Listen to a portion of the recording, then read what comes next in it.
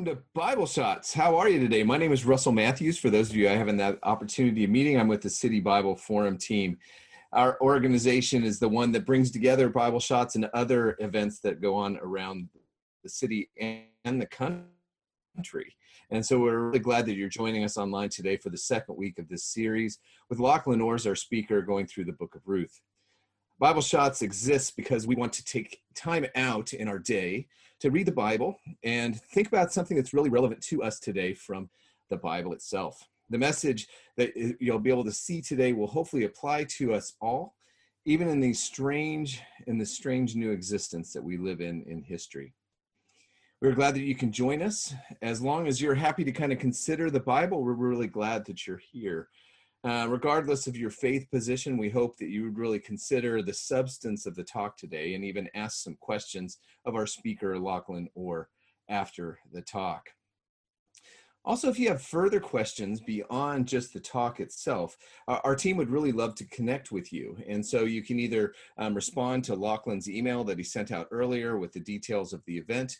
Also, if you want to just kind of have a chat with us, we're always willing to do that. You can put that over in the chat and we'd be able to get up with you as soon as possible. Our team would really love to connect with you in that way. For those who might be joining us for the first time today at Bible Shots, welcome. We really wanted you to know how much we appreciate you being here today.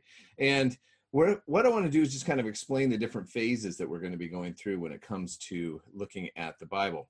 Today, I'm going to read a portion of the Bible based out of Ruth chapter 2. And then what will also be available on your screens, you'll be able to follow along, or if you'd like to follow along with your Bible, if you have it there available to you. Then Lachlan will actually give a talk after that, and he normally chairs the meetings, but he's going to be giving a talk today out of Ruth 2, which is in the Old Testament of the Bible, on how to live through uncertain times. So now one question to kind of consider for yourself, and we'll ask Lachlan of this in a minute, is how do you live in these uncertain times? And then after the talk, what we'll do is we'll come back to you and be able to you can ask your questions of Lachlan, and then we'll kind of finish up around 1:30 or so.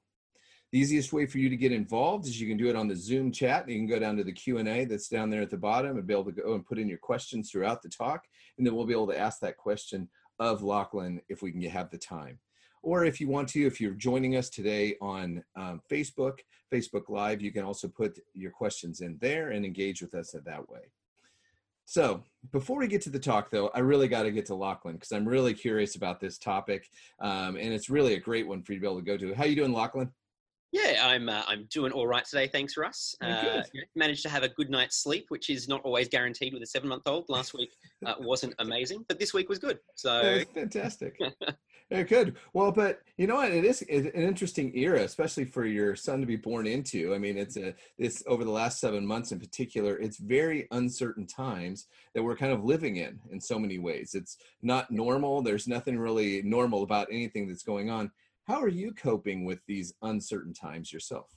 Yeah, I think like many people I speak to, the uncertainty does actually leave you feeling frustrated and anxious in some ways. And I think, and I'll touch on this as we start my talk, but I think the thing I keep wanting to do is try and control things as much as I can to cope with the uncertainty. And the times I notice I get really frustrated are when my meager attempts to control things are thwarted. So, when my attempts to have a good work schedule just, get thrown out the window because, I'm working at home with a 7-month-old who doesn't want to that schedule.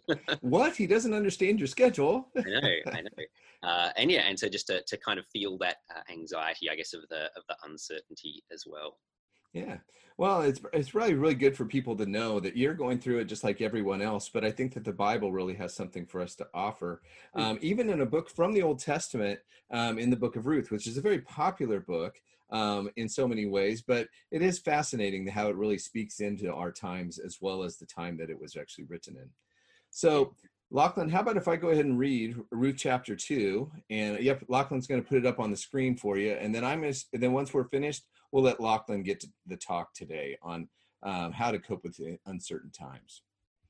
Starting at the sentence mark number 1, have it there at the top. Now, Naomi had a relative on her husband's side, a man of standing from the clan of Elimelech, whose name was Boaz. And Ruth, the Moabite, said to Naomi, "Let me go to the fields and pick up the leftover grain behind anyone in those whose eyes I find favor." Naomi said to her, "Go ahead, my daughter." So she went out, entered a field, and began to glean behind the harvesters. As it turned out, she was working in the field belonging to Boaz, who was from the clan of Elimelech. Just then, Boaz arrived from Bethlehem and greeted the harvesters.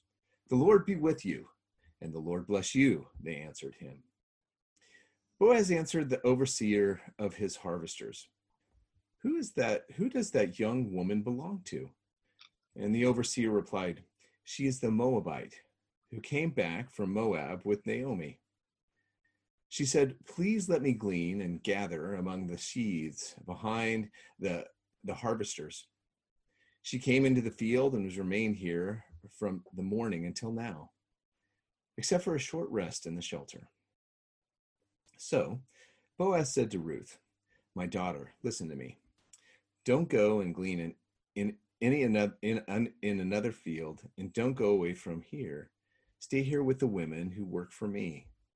Watch the field where the men are harvesting, and follow along after the women. And I have told the men not to lay a hand on you. And whenever you are thirsty, go and get a drink from the water jars the men have filled." At this, she bowed down with her face to the ground, and she asked him, "Why have I found such favor in your eyes that you notice me, a foreigner?" Boaz replied, I've been told all about you, what you have done for your mother-in-law since the death of your husband, how you left your father and mother and your homeland and came to live with the people you did not know before. May the Lord repay you for what you have done. May you be richly rewarded by the Lord, the God of Israel, under whose wings you have come to take refuge. May I continue to find favor in your eyes, my Lord, she said. You have put me at ease by speaking kindly to your servant, though I do not have the standing of one of your servants. At mealtime, Boaz said to her, "Come over here, have some bread and dip it in the wine and vinegar." And when she sat down with the harvesters, he offered her some roasted grain. She ate all she wanted and had some left over. As she got up to glean, Boaz gave orders to his men. Let her gather among the sheaves and don't reprimand her. Even pull out some stalks for her from the bundles and leave them for her to pick up, and don't rebuke her. So Ruth gleaned in the field until evening, and then she threshed the barley she had gathered, and it amounted to be about an ephah. She carried it back to town, and her mother-in-law saw how much she had gathered. Ruth also brought out and gave her what she had left over, what she had eaten, after she had eaten enough. Her mother-in-law asked her, "Where did you glean today? Where did you work? Blessed be the man who took notice of you." And then Ruth took her mother-in-law told her mother-in-law about the one at whose place she had been working. "The name of the man I worked with today is Boaz," she said. "The Lord bless him," Naomi said to her daughter-in-law.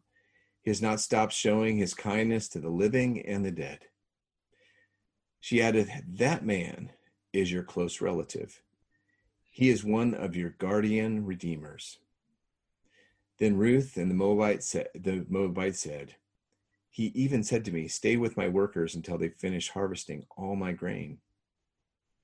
Naomi said to Ruth, her daughter-in-law, "It will be good for you, my daughter, to go with the women who work for him, because in someone else's field you might be harmed." So Ruth stayed close to the women of Boaz to glean until the barley and wheat harvests were finished, and she lived with her mother-in-law. Lachlan. Brilliant. Thank you, Russ. Well, since early March, one of my regular compulsive activities has been to check out the ABC's coronavirus data charts.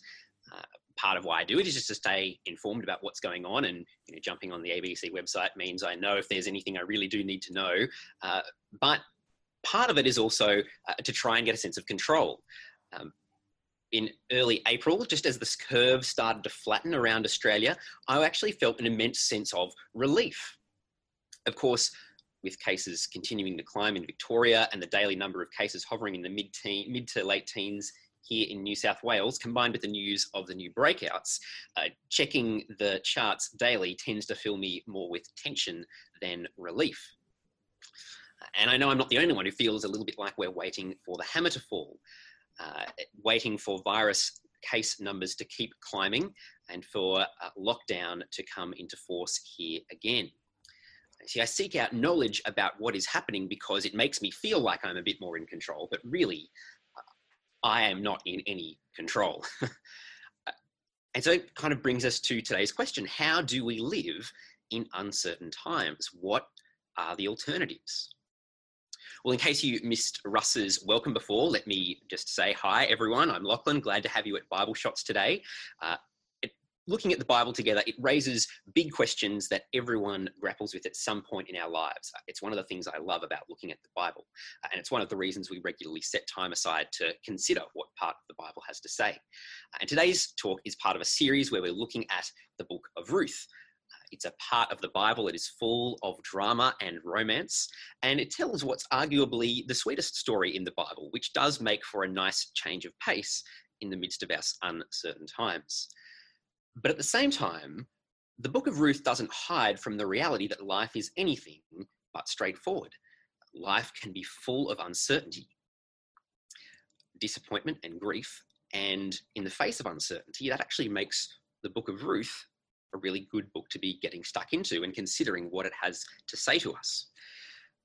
This week builds on the part of the story we saw last week. Now, if you missed last week, that's okay. I'll cover some of the key points in a moment, but just a couple of things just generally to keep in mind before we get stuck into the passage. Now, you don't have to hold to a particular faith position to participate in Bible Shots. We can look at the Bible together and it still raises profound questions for all of us to think through. That said, the part of the Bible we're looking at today is particularly interested in thinking about what the God of the Bible is like. Now, there's definitely a place for thinking about whether or not God exists, and if so, is it the God of the Bible? And if you wanted to have that discussion, or maybe to be pointed to some resources, you could contact me through our email, bibleshots@citybibleforum.org. But you could also have a browse around the City website, City Bible Forum website, citybibleforum.org. There's lots of great resources there. But so, yeah, the passage today is focused a little bit more on what is the God of the Bible like. We also need to keep in mind that Ruth, the story that we're looking at, it comes from a very different time, a different culture. Some parts are going to seem quite strange and foreign and might even grate against our sensibilities. I'm going to address some of these as we go through, but if there is something you want to dig a little bit deeper on, please do ask in Q&A time. You can send your questions through using the Q&A function down the bottom of Zoom, or if you're joining on Facebook, using the comments section there. Well, last week we considered that in the end, life is uncertain. Whatever you do, no matter how lush our surroundings might be, sooner or later, death catches up with everyone. We live in a world of uncertainty, and we can't secure lasting peace for ourselves. We saw this as we started considering the story of two women. Despite their attempts to maximize the security of their situation, tragedy struck their family. The men in their lives died, and there was no brother to marry Ruth to keep the family going and ensure that these women would be provided for and protected. And now in the ancient world, women were much more dependent on the men in their lives than today, and children were essential for making sure that you were looked after and fed as you aged. Sons in particular were needed to act on behalf of the women in their lives in certain situations. And so one of the ways that childless widows, a particularly vulnerable segment of society, were looked after was that it was expected that a deceased man's brother would marry his widow and provide her with children. It might seem odd and maybe a little bit unappealing to us, but it helped make sure that vulnerable people weren't left out in the cold. And so part of the tragedy of the circumstances Naomi and Ruth were in was that the men in their family had died.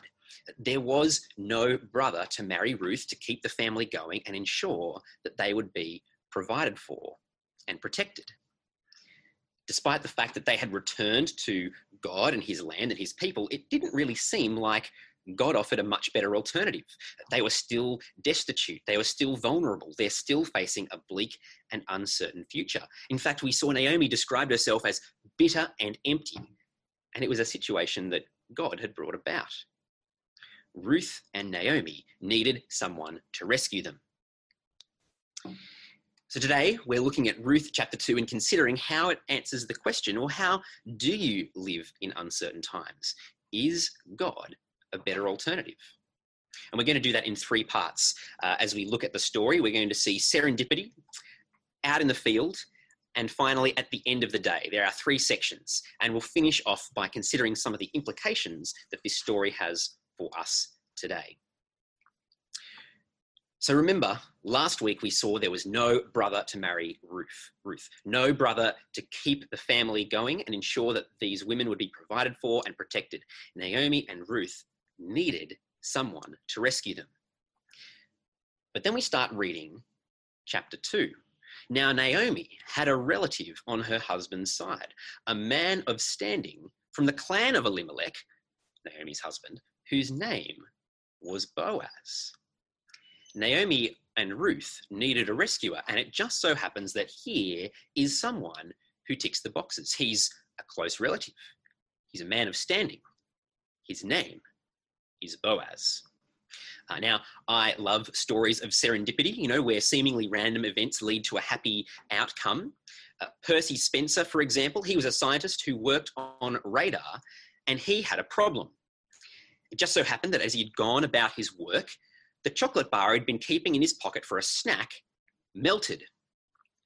And in the course of investigating why did my chocolate bar melt, well, it led him to develop and patent the world's first microwave oven.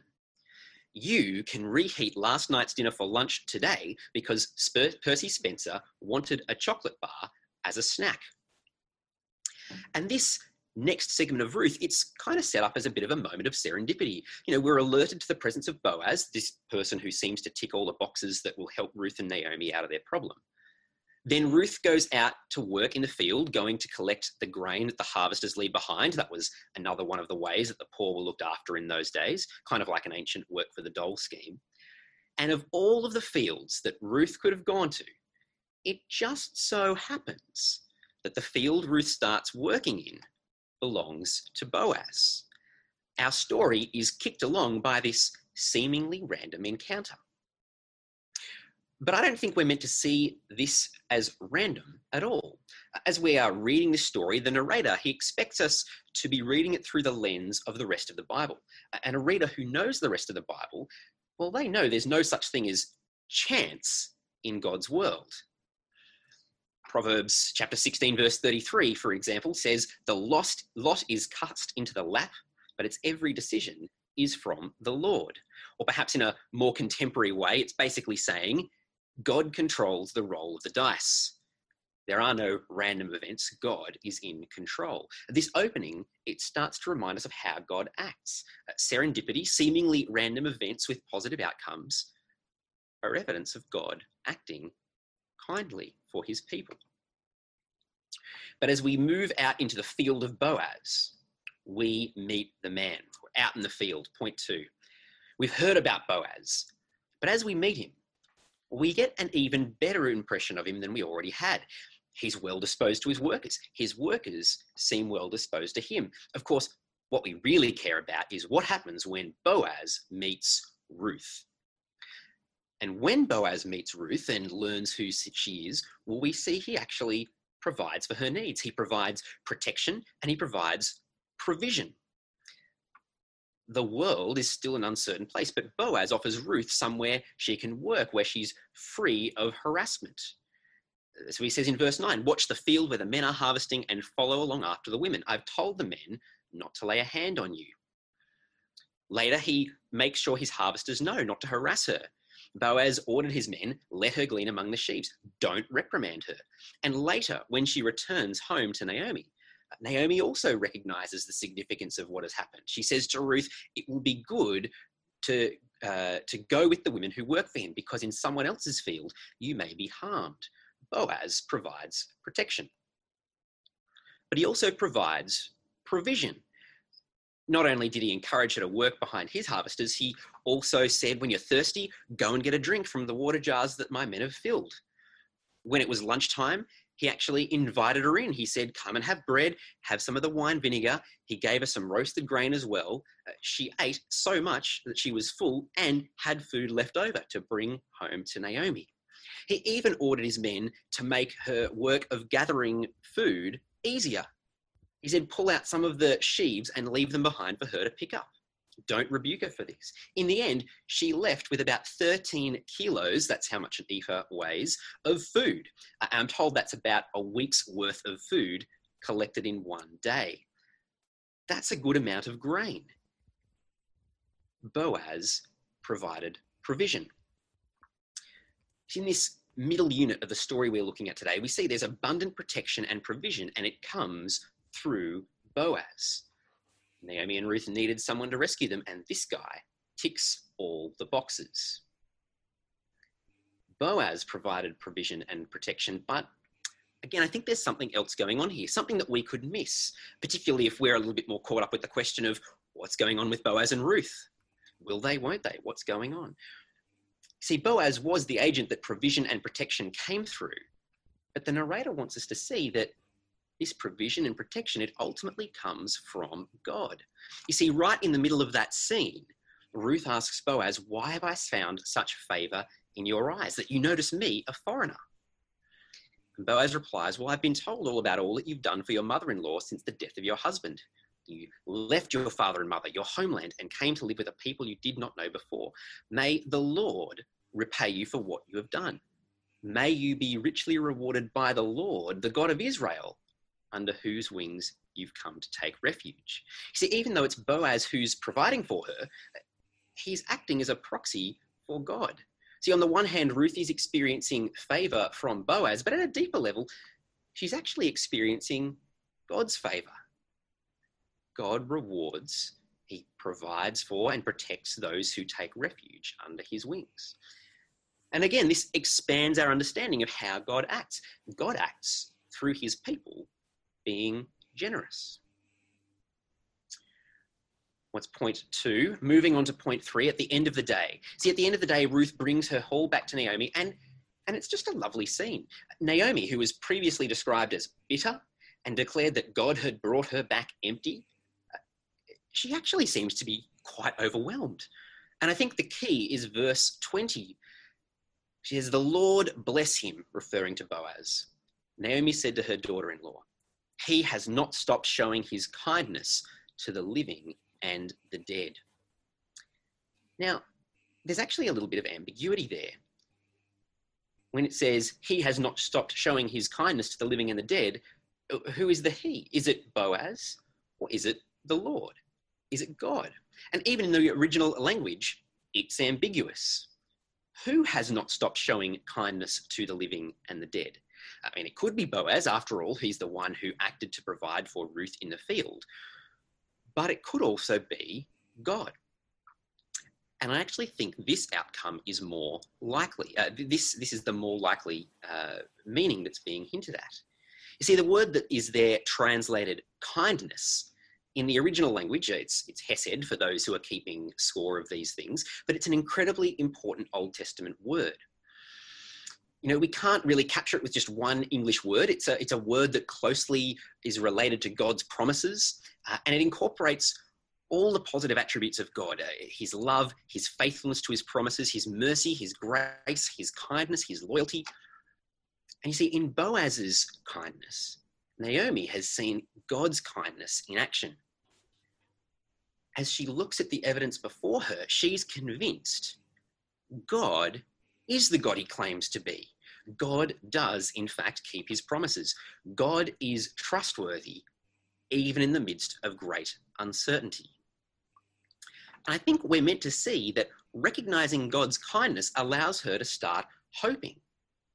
She actually starts looking to the future. Do you see that second half of verse 20? She added, that man is our close relative. He is one of our guardian redeemers. She recognizes that he is in a position to rescue them. And it's worth noting at this point, the problems that Naomi and Ruth are facing, they actually haven't been resolved at this point. They are still poor and vulnerable widows. The substantive difference from the start of the chapter is that now they just have about a week's worth of food with them. But they've got evidence as well that, yeah, God is trustworthy. And that changes everything for Naomi. She recognizes their situation is not as hopeless as she thought it was. Now, of course, from a story point of view, we are left wondering. At the end of the passage in verse 23, we read, Ruth stayed close to the women of Boaz to glean until the barley and wheat harvests were finished. 8 weeks or so pass, and nothing further seems to happen between Ruth and Boaz. It's kind of a classic will they, won't they cliffhanger. The harvest is over.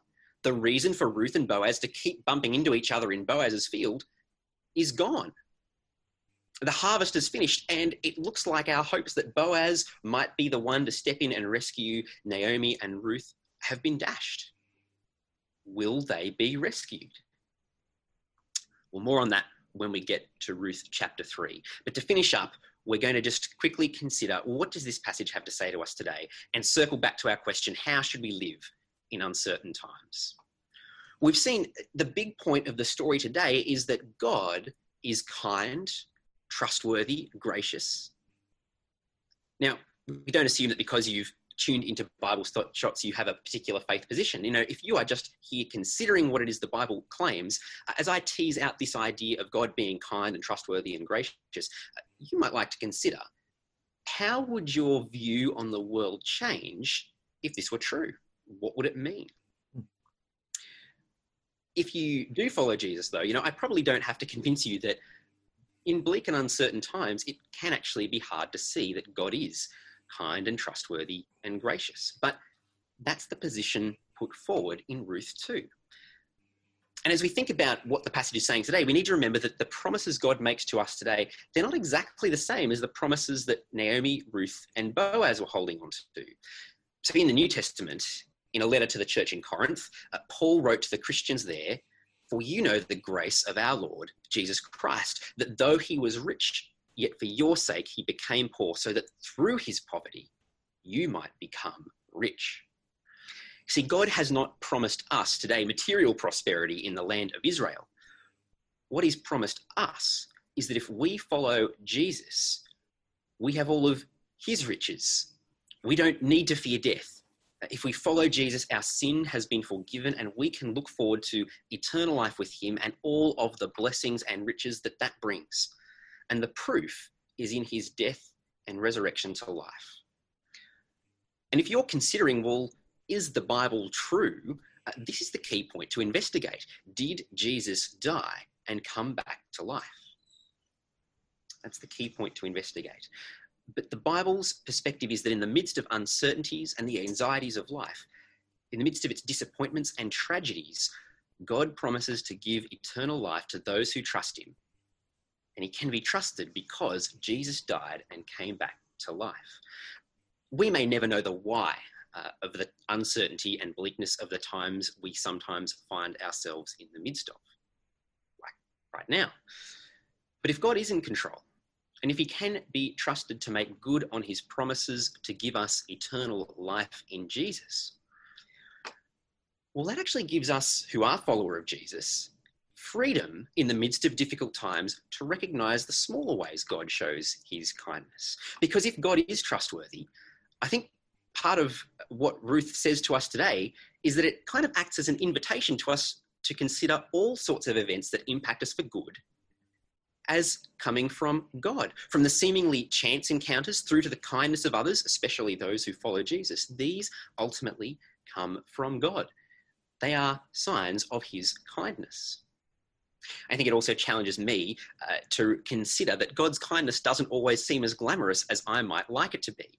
I don't know that I would have immediately considered 8 weeks of tough labor harvesting in a field as an act of God's kindness, but through that act, it managed to meet Naomi and Ruth's material needs. The part of Ruth that we've read today, it actually invites us to consider all sorts of events as evidence of God's kindness to us. Now, at this point, there are some implications depending on which kind of category, I guess, you are in. I've already suggested that if you are considering the claims of Jesus, it's worth thinking, well, how would your view of the world and your place in it change if the Bible's outlook here were true? But it also might be worth considering, how would your view of the world and your place in it change if everything is just random? If there is no God and it's all down to chance? But if you are a follower of Jesus, though, the implication is that in the midst of uncertainty, we can still know the one who is in control and can be counted on. And that actually allows us, it even encourages us to give thanks to God for the kindness that he does show. And finally, in an uncertain world, some of us will find ourselves in a situation similar to Boaz, where we have been entrusted with great riches. Boaz models someone who recognizes that what he has actually belongs to God, and God wants it to be used for good. It isn't for Boaz to just hoard up for himself. Followers of Jesus may have great resources to be generous with. They may have material resources, but every follower of Jesus actually has the riches that Jesus won for us on the cross. Because in uncertain times, well, what better thing is there to share than the fact that God is kind, he is trustworthy, he is gracious, and he is in control. And I think that is how this part of the Bible calls us to live in uncertain times. It's how we, as followers of Jesus, do live in uncertain times. We remember that amidst the uncertainty, God is trustworthy, he is kind, he is gracious, and he is in control. Thanks, Russ. All right. Well, now, Lachlan, we'll get back. We'll come back to you here in just a moment. I think that we, as far as asking questions and things like that, if anyone does have questions, we have a couple more minutes, I believe, that if you want to throw them into the Q&A here on Zoom, or if you want to put them into the Facebook chat, you can go ahead and do that. But one thing that I think we kind of passed over, I mean, there's so much in this, there's so much that could be covered, obviously. But one phrase that kind of stands out when you're kind of going through this that doesn't really get explained, it's kind of almost assumed that you know when you read it, is that whole term of guardian redeemer, or as in some translations, it's kinsman redeemer. Yeah. What does that even mean, Lachlan? I'd be curious. Yeah, it's a really good question. And in some ways I left that because there's only so much ground we can cover, and it's going to get focused on a lot more in the next section of Ruth. But in summary, the guardian redeemer, I guess, it's someone who it's not a brother, so it's not someone who's got this, the assumption that they will marry, but they are close enough that there is this expectation that they could be someone who will kind of step up if that other person doesn't exist.